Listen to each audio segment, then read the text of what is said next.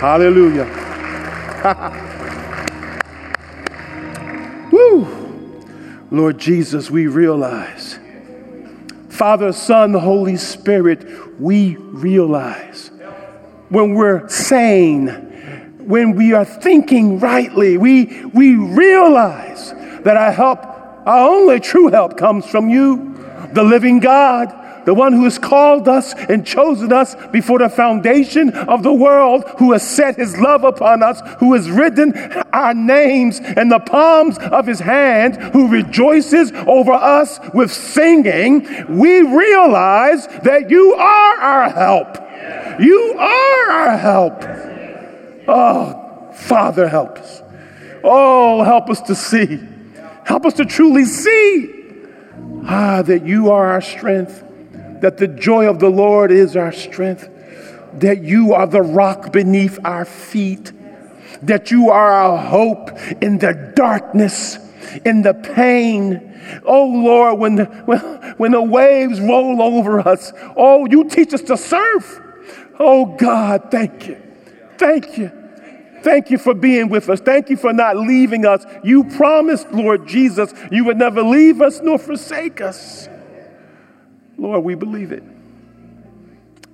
We believe it. So come, even in this worship service, touch your people.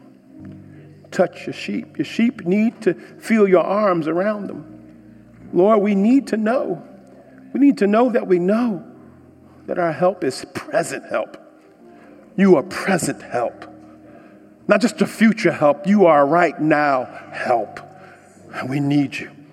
So many are hurting in this church and throughout this country, the world. So many are hurting, but we, your people, call upon you. Our rock is not like the rock of the world. You are the rock that is stable and firm and will not shift or move. You don't change. They trusted in you, Father. They trusted in you in the Old Testament. They trusted in you in the New, and we can trust in you today. So help us to do it. Grant us the faith. Grant us the grace. Oh, Lord. Bless your people. May this word go forth. May we see Jesus in all of his glory and be drawn to him and strengthened in him. He is the greatest of all time. No one. Great is the Lord and worthy of praise. That's it, Lord. Help your servant to preach that greatness now. That Jesus, we may get our eyes on Jesus, the author and perfecter of our faith. In his name we pray. Amen. John chapter 8, verses 48 to 59, as we return to our series in this great gospel of John. Hear now the word of the Lord. The Jews answered him, "Are we not right in saying that you are a Samaritan and have a demon?" Jesus answered, "I do not have a demon, but I honor my Father, and you dishonor me. Yet I do not seek my own glory. There is one who seeks it, and he is the judge. Truly, truly, I say to you, if anyone keeps my word, he will never see death." The Jews said to him, "Now we know that you have a demon. Abraham died, as did the prophets, yet you say, if anyone keeps my word, he will never see death? Are you greater than our father Abraham, who died? And the prophets died? Who do you make yourself out to be?" Jesus answered, "If I glorify myself, my glory is nothing. It is my Father who glorifies me, of whom you say he is our God. But you have not known him. I know him. If I were to say that I do not know him, I would be a liar like you. But I do know him, and I keep his word. Your father Abraham rejoiced that he would see my day. He saw it and was glad." So the Jews said to him, "You are not yet 50 years old, and have you seen Abraham?" Jesus said to them, "Truly, truly, I say to you, before Abraham was, I am."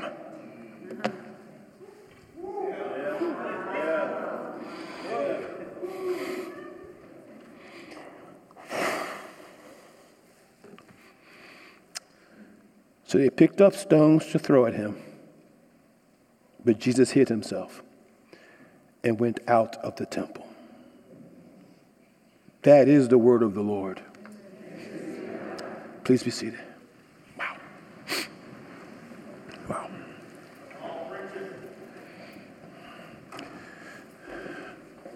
Someone has said that Americans love creating idols. But then they also said, we also love tearing them down. We look for dirt on folks. And if we can't find it, we make it up.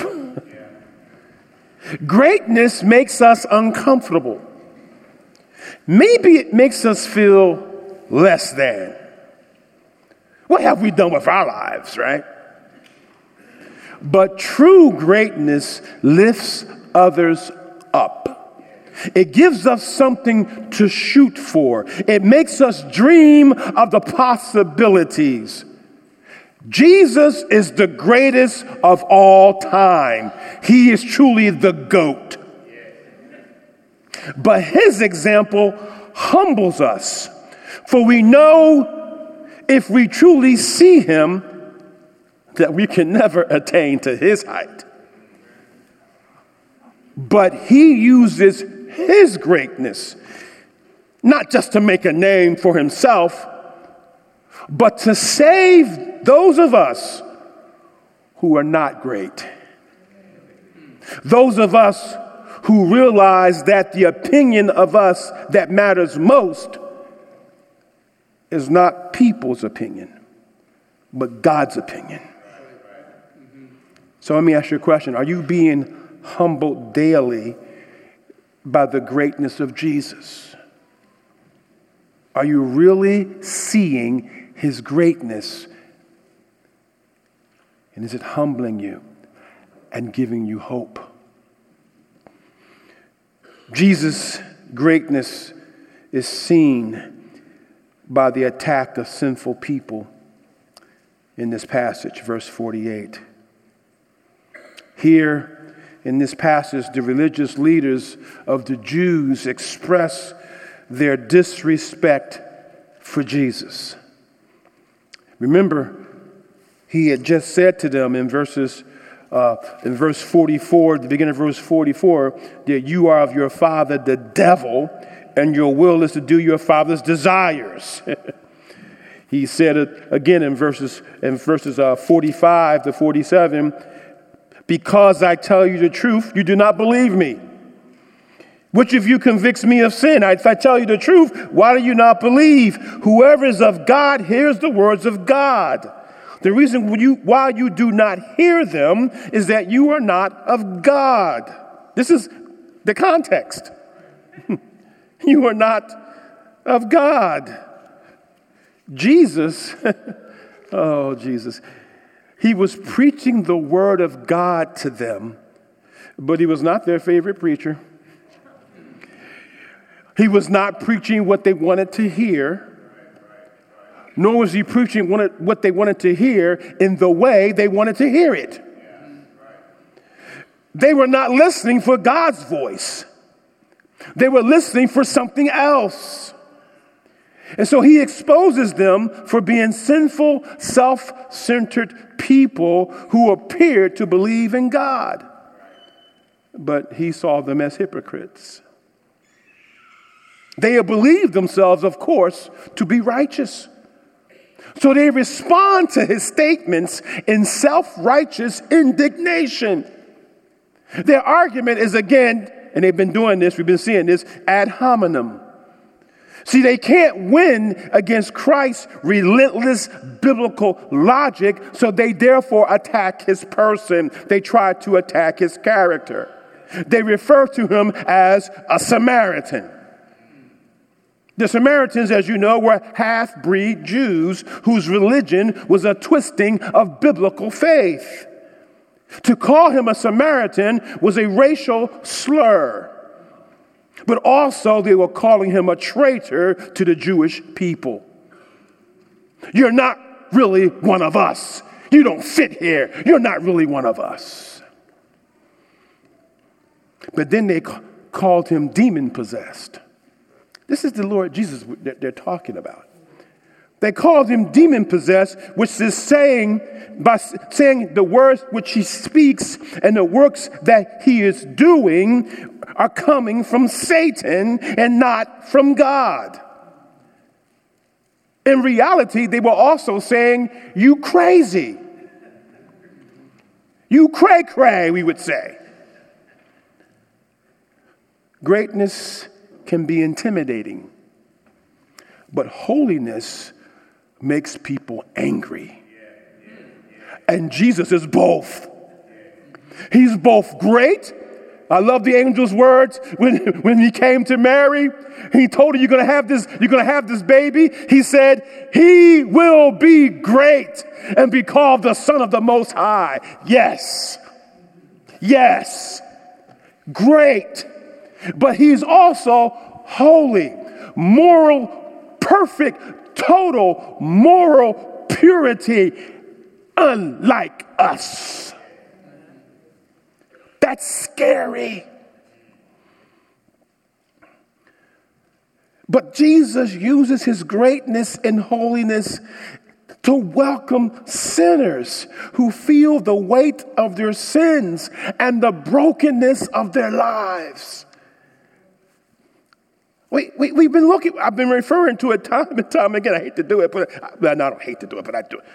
The woman caught in adultery earlier in the chapter is a perfect example of how the greatness and the holiness of Jesus combine to bring her to him.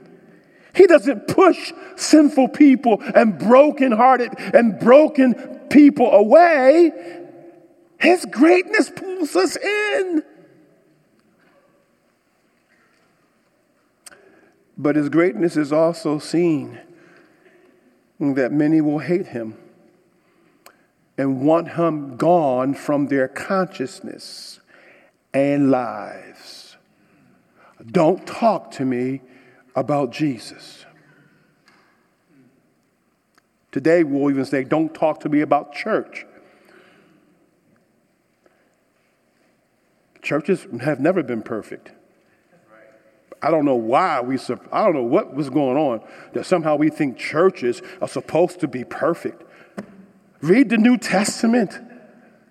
Read about the Corinthian church. All of the churches, they all are full of imperfect people who are seeking to follow Jesus with everything they've got. Weeds, Jesus said, let the wheat and the tares grow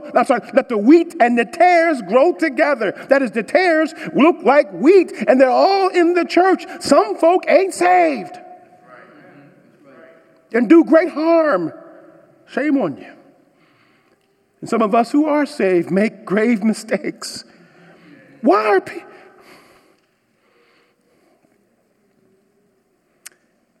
And you cannot separate Jesus from his church. To reject the church, you end up, be careful, you end up probably rejecting Jesus too. He is the head of the body. We want Jesus gone. Sometimes it's just an excuse. We want Jesus gone from our lives. Can you imagine living with someone who always tells the truth about everything and doesn't make mistakes? You should ask my wife. She knows all about that.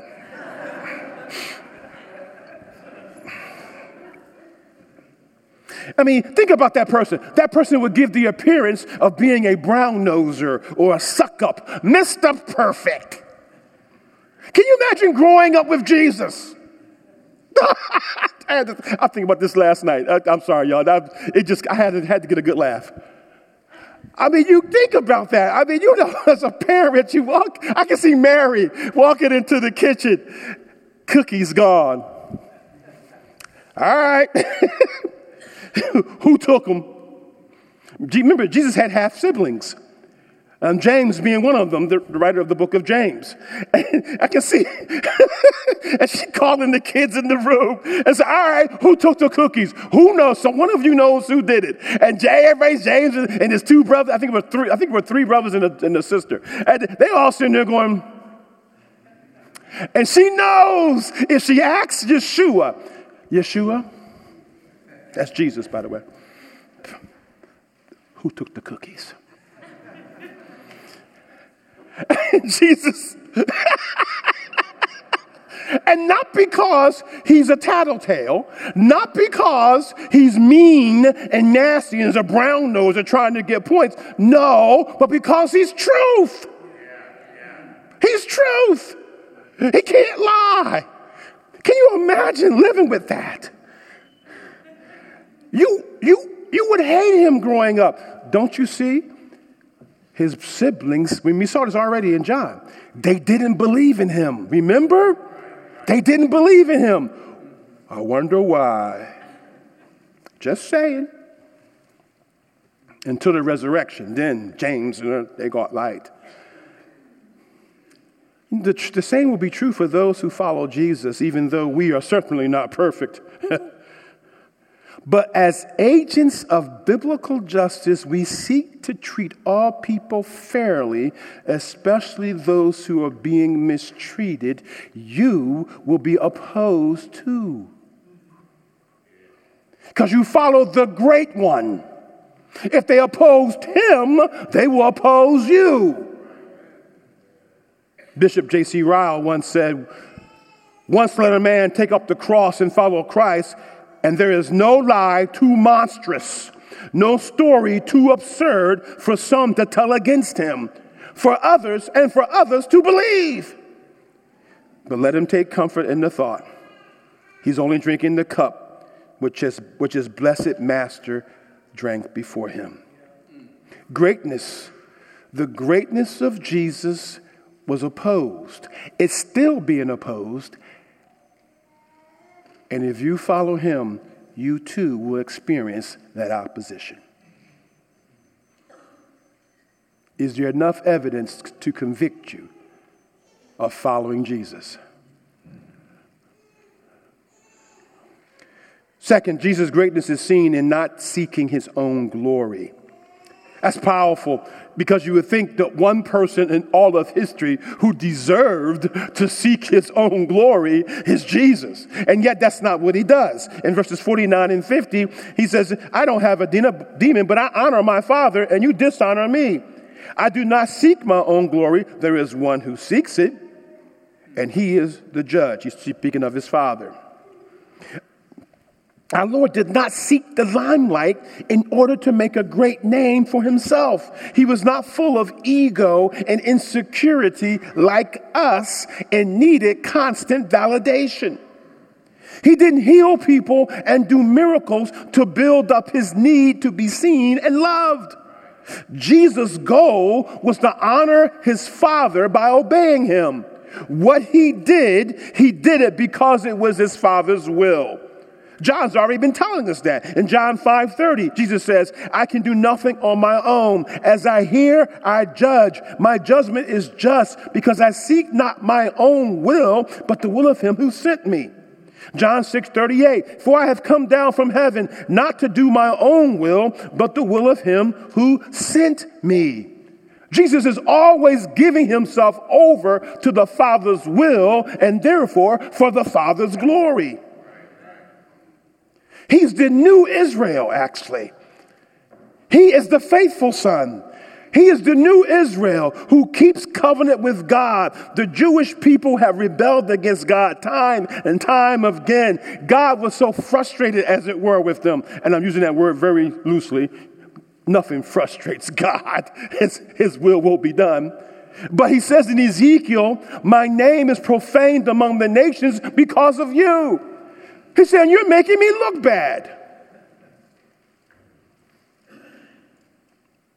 Jesus lived to make the Father's name great again. If Jesus honors the Father and they dishonor Jesus, this means they are also dishonoring the Father they claim to want to honor. So listen, saints, any faithful religion that seeks to minimize Jesus walks away from God, not toward God. Where the nation of Israel failed, he has succeeded. And he's the very opposite of our fallen cultures today, isn't he? We're told constantly to seek our own glory. You and your children have a barrage of stuff coming at you constantly in the media to seek your own glory. I saw one motivational expression recently. It said, "You are all the help you need." That was a motivational book. We make our own praise glorious instead of making his praise glorious. That's what we're being inundated with, and we're told that's good. Speak up your brand, get your name out there, magnify yourself. Let me ask you a question. In your work, in your schooling, in your life, whose glory are you pursuing? That's an important question, believe it or not, because you are pursuing someone's glory. Whether you're raising children or working in the bank or working at Walmart or in school, you are always pursuing someone's name, someone's glory. You are always seeking to magnify someone. Who is it? Do you do what you do that you will be praised? Or do you do what you do in all of life as a platform to exalt Jesus and his kingdom? Do you do your work for the glory of God? You see, whatever your work is, as long as you're not a drug dealer, whatever your work is, you are to do it as unto the Lord. For he is king of the kingdom, and the kingdom covers everything. There is not an inch in all of creation where Jesus does not say, mine. And that includes all of our lives. That's why he preached the gospel of the kingdom. The gospel of the kingdom. He is reigning over all things. That's good news. And we have been brought into the kingdom via this message and the work he accomplished on the cross, so that now we can live lives. We go, and in a sense, we go back to the garden and we recognize that we are to go into all the earth, subdue it for his sake. For his glory. We were created to image him into all creation. Now, in Christ, we've been recreated to image him in all of creation, that his praise might be glorious. Jesus came seeking the Father's glory. The cross is about the Father's glory. And the Father, in return, glorifies the Son. Hallelujah. Isn't it beautiful? Listen, saints, as you seek the glory of Jesus, exalting him, he, at the proper time, will exalt you. Seek your glory. Listen, seek your glory, and you might get it, but not from him. And be careful. Remember, we love to create idols and we love to tear them down. So if you seek your own glory, yeah, you might get it, but there'll be knives out to carve you up and bring you down. And that fall will be painful. Seek his glory. because you were saved for that purpose. Jesus' greatness is also seen in him in knowing who he is. I mean, we talk about being self-aware today, right? Isn't that a good expression we use? Are you self-aware? Do you know who you are? Jesus was the most self-aware being who's ever lived. He knew exactly who he was. In verses 51 and 55, he knew exactly. And here's the funny thing about this. Many scholars, thank God, not the ones who believe the Bible, but there are many even biblical scholars or other scholars who believe that Jesus never claimed to be God. Hey, man, you hear that? I see you nodding. Thank you, brother. People, if you talk to people who are somewhat educated, they'll tell you things like, he never claimed to be God. Even people who don't even know, they heard someone say it, they'll say it. It's the craziest thing, really, because he makes two statements in this text alone, that point to his self-awareness of his deity. Truly, truly, verse 51, I say to you, if anyone keeps my word, he will never see death. Oh, really? I mean, really? If that's not a statement of somebody either crazy or they somebody we need to know. Keeps my word, will never see death. Who can say that? And their response is really beautiful. I love their response. Now we know you crazy. Demon possessed. Now we know you have a demon. Now we thought you did before. We weren't. It's like they were saying, we weren't sure, but now we show. They are looking at Jesus like he got two heads. They thought he was speaking physically of physical death, certainly, and because they give the examples that Abraham died and the prophets died. So you know they were thinking he's saying physical death. Here's the thing. Ultimately, he is. Ultimately, the resurrection is to come, and we will be resurrected to be with him. Ultimately, he is. But in this text, he was not speaking of that particular thing. He was speaking of that spiritual resurrection. That spiritual life, brother. You know what I'm talking about, where he comes to the sinner who's dead to him, who says maybe I believe in Jesus, but not really. We're in the Bible Belt, so that's how we live here. We all say we believe in Jesus, but not really. He comes to folk like us, like that, and the Spirit of God makes them alive. John 3, once again, the John stuff, it just rotates. You know, he just keeps it coming at us. John 3, he makes us alive spiritually so that now we are born again. And once we are born again, we fly to Jesus. We can see the kingdom. We can see the King of the kingdom. And we come running to Jesus. He's talking about that life. We will never see ultimate death because we have been raised to spiritual life now. And when we do close our eyes physically for the last time in this realm, oh yes, we will open them again like our brother Gene Johnson has just done. We will open them again in the presence of the living Christ and be alive forevermore. End of story.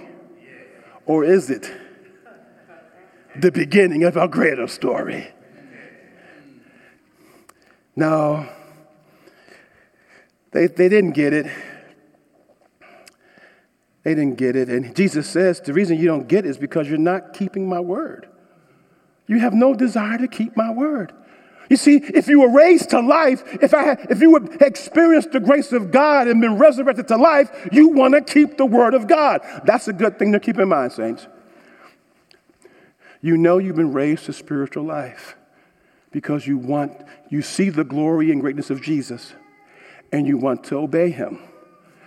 If that's not your testimony, you have not been raised to spiritual life. You're still dead in your sins, but here's the good news. You're still alive, and you can call upon him today. And if you call upon him, he who calls upon the name of the Lord will be saved. By his grace, you don't have to clean yourself up or change yourself. He does all the heavy lifting.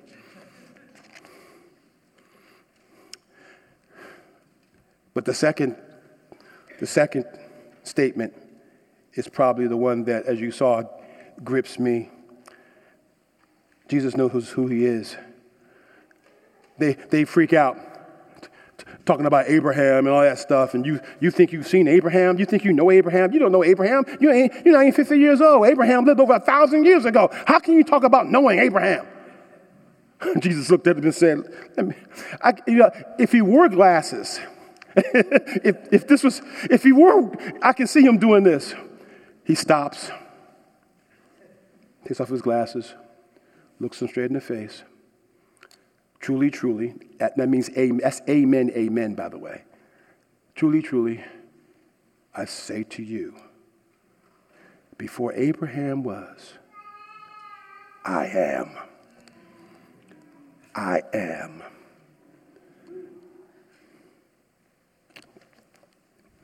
He could have just said, he could have softened the blow a little bit. Just said before Abraham, yeah, of course I know Abraham. Before he was, I was. He could have just said before he was, I was. I mean, that would have worked. But he wanted to crush him with his greatness, okay?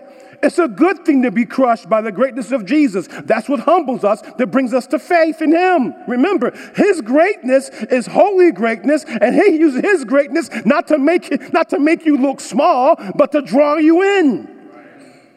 But in this case, Jesus is talking to self-righteous hypocrites who think that they know everything and have insulted him, have claimed to be servants of his Father and were not, have been leading the people astray, and right now he's done. It's time. Before Abraham was, I am. Boop.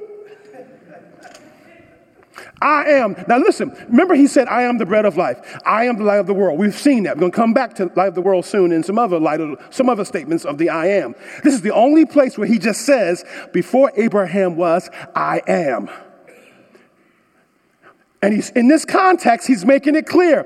I am the self-existent one. I am the one who always was. I'm the uncreated cause. I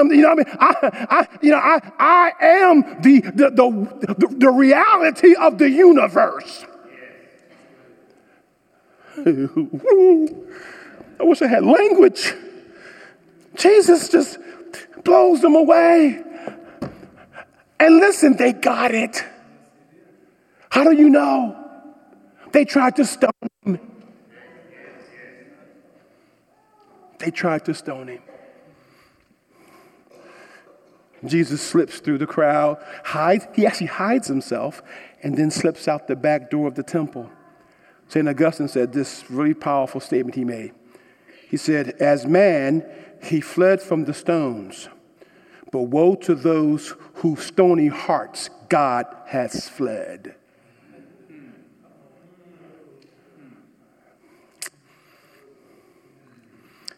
St. Augustine, African father.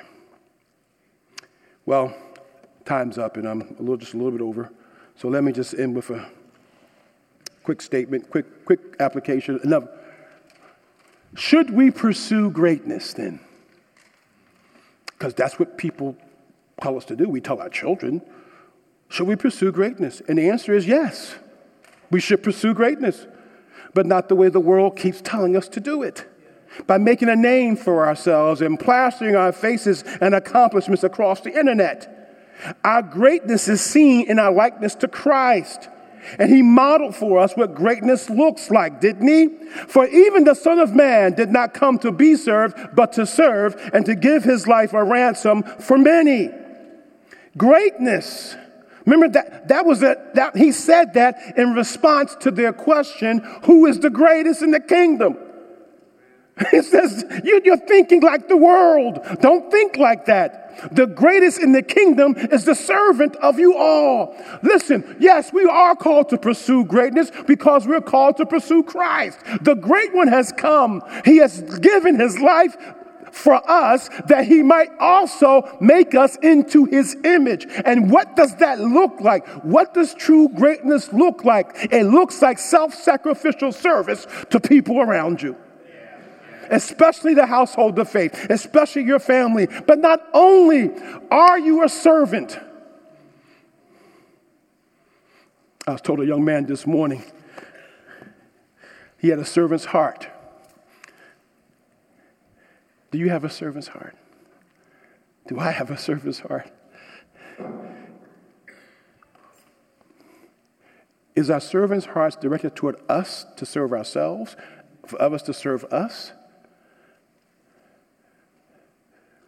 Or do we have a servant's heart, the servant's heart of Christ, who served us to the maximum, laying down his life that we might be brought to God?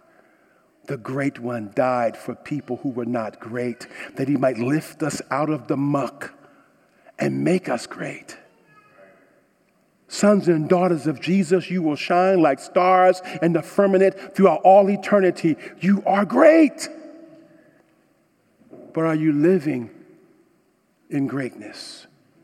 Or has the world so co-opted our minds and our ambitions so that we make money for us, so that we get good grades for us, we seek that position for us,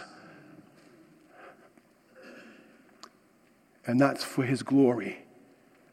And so that through seeking his glory, we might become servants. And remember, truly great ones bless others. The truly great make others great. Lift others up. Is that your testimony? Whose glory, whose greatness are you pursuing? Father, in Jesus' name, help us to reflect the greatness and the glory of our Savior, who is truly great and holy. And through that, Lord, touch lives around us, that they may see Jesus and come to him who is great. In his name we pray. Amen.